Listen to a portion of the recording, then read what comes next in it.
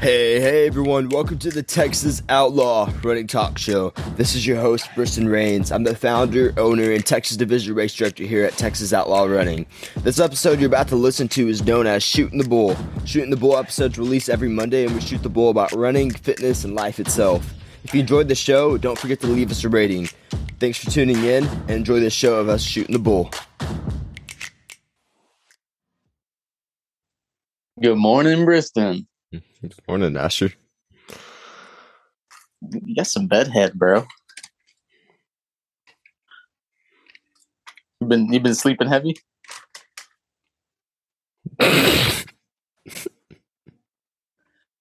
You've been getting like quality 8 hours in? I'm probably not going to put this in, Asher. I was going to see what you would do if I didn't say anything. Actually, I think I might actually put that in now. Anyways, all right, we're back.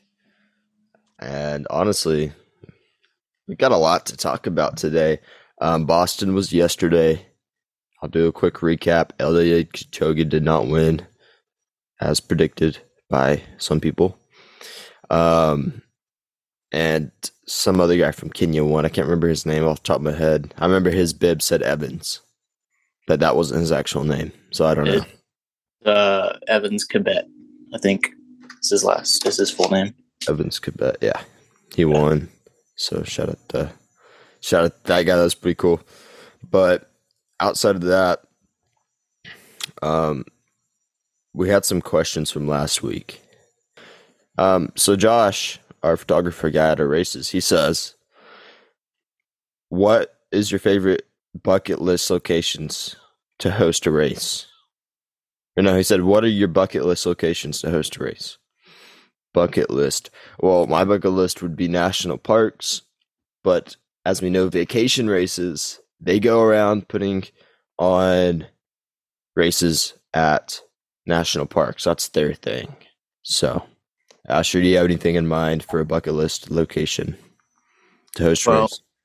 Two that immediately came to mind are Haleakala in Hawaii, the volcano. I feel like that would be, if you could do like a sunrise run there, that would be sick. And then the second is Pikes Peak, which obviously there's already a marathon there, but it'd be a cool location. Cool. And what's your favorite location you've hosted a race at? I'm going to say, man, that's a tough one. Asher, I'll let you go. Probably Chupacabra. I think that's going to be your answer too, but that is just that was the first trail race we ever did, and it's just a vibe. Not to sound corny, but getting out there, getting to camp before we set up, and it's never been crappy weather. It's always been really nice. I mean, it's been a little hot, but and then it's just such a beautiful spot in Northwest Texas. Or I guess Central Texas, but yeah, that's my favorite. Interesting. Well, Asher, you haven't been to some of the locations I put on a few different races, but I'd have to say, I think the reason you said the Chupacabra place, which is Copper Break State Park over in West Texas, is because we live in an area that's super green, lush, a lot of water and trees. And Quanah, Texas, which is where the race is not that. It's a lot of sand, cacti, dry grass, dry thorny bushes, and horny toads with a canyon, So I will have to say I really do like and enjoy the Copper Break State Park race that we put on there, but I think the Ramble and the Brambles one is just as good as Copper Breaks. So Chupacabra and Ramble and the Brambles race courses, I think those are the ones. So outside of that, something crazy happened. So I get a call the other day, and it's the ranch hand at a race we're putting, or on a ranch we're putting on a race, And this guy who's the ranch hand for it, who's making the trails, he calls and he says, "Hey, dude, so there's going to be a lunar eclipse event here on the same day as your race, and there's going to be 4,000 people here. Let me tell you guys why this is important. This is in Leakey, Texas, where there's like 3 roads and not a lot of lodging. There's only so many porta potty companies that even deliver out there." And so he said, "Hey, go ahead and get your porta potties and stuff right now, because we're going to have a few thousand people in October when your race is going on." So one, this is going to be a really cool experience because runners are going to be running the race, and in the middle of the race, they're going to see an eclipse. That's really cool. This is the South Texas Ultra, by the way, if you are wondering or want to sign up. There's going to be a solar eclipse in the middle of the race. It's just going to go dark. Super neat. Number 2, this course, we're talking about how beautiful Quanah is in Copper Break State Park. This course is going to be really, really pretty. It's down there in the hill country, kind of where Bandera is. Bandera Trail runs, a really well-known race. And it's just in the beautiful hill country down there in that little crevice of Texas, where just out of nowhere, in this little location, there's just vast hills, and they really look like almost like mountains. And so that's where we're going to be putting on that race. So that'll be really interesting. Think, man, when the solar eclipse comes through, I don't remember. I kind of remember one, but I don't remember what it's actually like. Like, does everything just turn black around you? Like, are the runners going to be able to see while they run? You know, are we going to have to tell them to wear headlamps? Or what I remember from the only solar eclipse that I've seen, which was like in 2018 or 2017, which it was almost a complete one, but it was like there was still a sliver of sun left. But I remember I was standing on top of a water tower with a couple of my buddies, and the moon goes over the sun and everything around us. So, you know, there's a lot of color in Arkansas. There's a lot of green. This was in the spring. A lot of flowers, stuff like that. I remember just all the color going away and everything turned gray. And it was the weirdest sensation ever, because it felt like you lost your color vision and everything went black and white, like you were in an old TV show or something.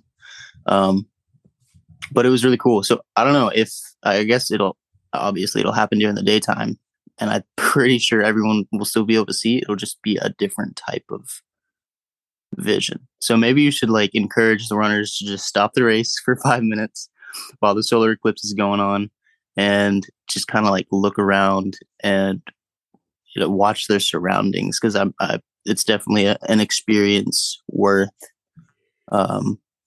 like really taking your time with.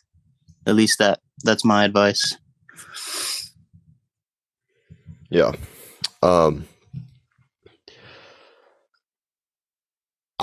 have no idea what's gonna happen when that thing rolls through. It's gonna be pretty freaking cool. Yeah, it will. People running a 50K in these beautiful mountains with the eclipse. So, anyways, I thought it was really funny. Or not really funny, really cool. Something else that happened after was really funny, but I don't think I'm gonna talk about it. Okay. Well, I guess we go ahead and talk about it just real quick. But I called to get porta potties for this race. And I called this place, and they were like, "No, we don't deliver out there." And they're the closest place to this town. So I was like, okay, whatever. So I call places near San Antonio. And I'm told from one company that 2 porta potties are going to cost $700 something. I was like, geez. But I was kind of thinking, I guess these are my only options. So I gave him my credit card, charged it, whatever. And then the next day, I'm like, you know what? I'm going to just call around some more. So I call around, and I call this one guy, and long story short, he's like, "How much did they charge you?" I said, $700. He said, "Dude, that's crazy, bro. He's like, he's using the term, bro. He's like, bro, I'm not gonna charge you that much for 2 porta potties. He's like, I could probably get it to you both 2 porta potties for around 500. I was like, okay. I was like, that's more reasonable. So I went with him. Got a refund from my other place. That's that. So Nice. yeah, Yeah, dude, lesson learned. $700 2 porta potties, even though it's like, I'm sure it's quite a delivery, and it's a big area, and they probably could get their business, elsewhere. That's a lot of money. $350 for 2 toilets. No, Or per 700. toilet. That's what I'm saying. Like per toilet, $350. That's crazy. Anyways, yeah, I don't know how they come up with these rates, but who knows? But hey, if anything, it's kind of playing along with a theme I've noticed lately, which is not to act too hastily, which I don't know if there's anything biblical on that. It sounds very familiar when I say it, but to not act in a manner that's so quick without considering your other options. That is biblical. I can give you 2 examples of times to where I acted too quickly and didn't. And if I would have waited, I would have gotten something better. This is one. If I would have just called some other places, then I would have. But here, let me give you the mindset at least. My mindset was, this guy's frantically calling me saying, hey, there's going to be thousands of people. Get your porta potties now before you can't get any. So I'm thinking, okay, I need to get one ASAP. Okay. Number 2, there's a truck. We had a truck situation a while back. I was going to buy a truck. So I got a truck for a good deal. I mean, it was a good deal. It had low miles. It was a low price range. It's kind of a newer model truck. Kind of everything you could ask for. The next day after I buy the truck, I look on their website and they got the same exact truck model, everything for sale, but it has like 30,000 less miles on it. And it's only $1,000 more than what I paid for. Yeah. Which, it's not too crazy, but I mean, that's 30,000 miles less I could have had on my truck if I would have just waited and paid a little more. So I think it's really important, though, to consider all your other options whenever you are shopping, purchasing, doing whatever you're doing, and not to hop too quickly. So, and it's hard sometimes because sometimes you think you have such a good deal that you have to hop on it, but in a way you kind of have to withhold yourself, Right. So, but I was on my run the other day, and I was running on this nice, beautiful dirt road. If you follow me on Strava, you can see a picture of it. And there were these pine trees all around me, these lush green pine trees. And I actually put on there a quote from C.S. Lewis, or not a quote from C.S. Lewis, but a quote I made when I started the run, and it was inspired by C.S. Lewis, who's an author. This is what I said. Let me get it pulled up here. I said, cold air wrapped around the front of me, while the birds baptized me in morning songs. Ooh, I like that. So as I was running, this cold air just really felt like as if it was wrapping around me. And these birds were just baptizing my ears in songs of birds. And it was right when I started, and the sun was rising. It was 7 a.m. Just a beautiful, beautiful dirt road. Beautiful start to the day. And I ran, got my 8-mile run done that morning. And there was something about not listening to anything, just hearing the tapping of my own 2 feet with no cars, no horns, no talk. It was just me in the woods by myself, running. And it was so peaceful. It was very peaceful. And where I get a lot of my ideas from, because if you know me, which Asher knows, I get a lot of freaking ideas. And they always come from whenever I'm being quiet by myself with just me in my mind. And there's power. I believe there really is true power and quietness. Turning off all the noise and just being out in nature. I don't like the quietness of like a room to where if you were to cut off all the noise, it's just like this eerie, no sound. I'm talking about no sound outside. Like where we're naturally supposed to be as humans, right? But I just, whenever I was out there, man, and this has happened several times where I'm out in the country running somewhere, it's just all so quiet, and I just get so much peace, and I'm just content. You got anything on that? Yeah, that's definitely happened to me before, and that's honestly a magical moment. And I like what you said about making a point to just be quiet or just to not live, but you gotta step away from all the noise of the day and to just live in a quiet moment every once in a while. And to your point about, not being in the white noise of a room, going outside and listening to even as simple, it doesn't even have to be the birds and the trees, but even as simple as just the rustling of the leaves as the wind hits the trees. Like, I think that's just such a, like you said, that's where we're meant to be. And being quiet takes your worries off of what the future looks like or what the past looked like, and makes you reflect on the moment itself and what you can change about yourself in that moment. And I actually was talking to one of my roommates about that last night. He was talking about just being present. And I was like, you know what that really is? That's God giving you an opportunity to look at yourself and examine yourself. You're not worried about other people. You're not worried about, what you're going to do down the line. You're worried about what you are in that moment. And that's something we should really cherish.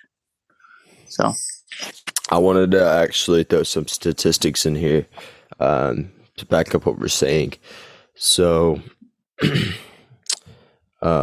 according to a study from the Journal of Environmental Psychology, researchers found that people who spent time in natural, quiet settings had lower levels of stress hormones compared to those who spent time in noisy urban environments.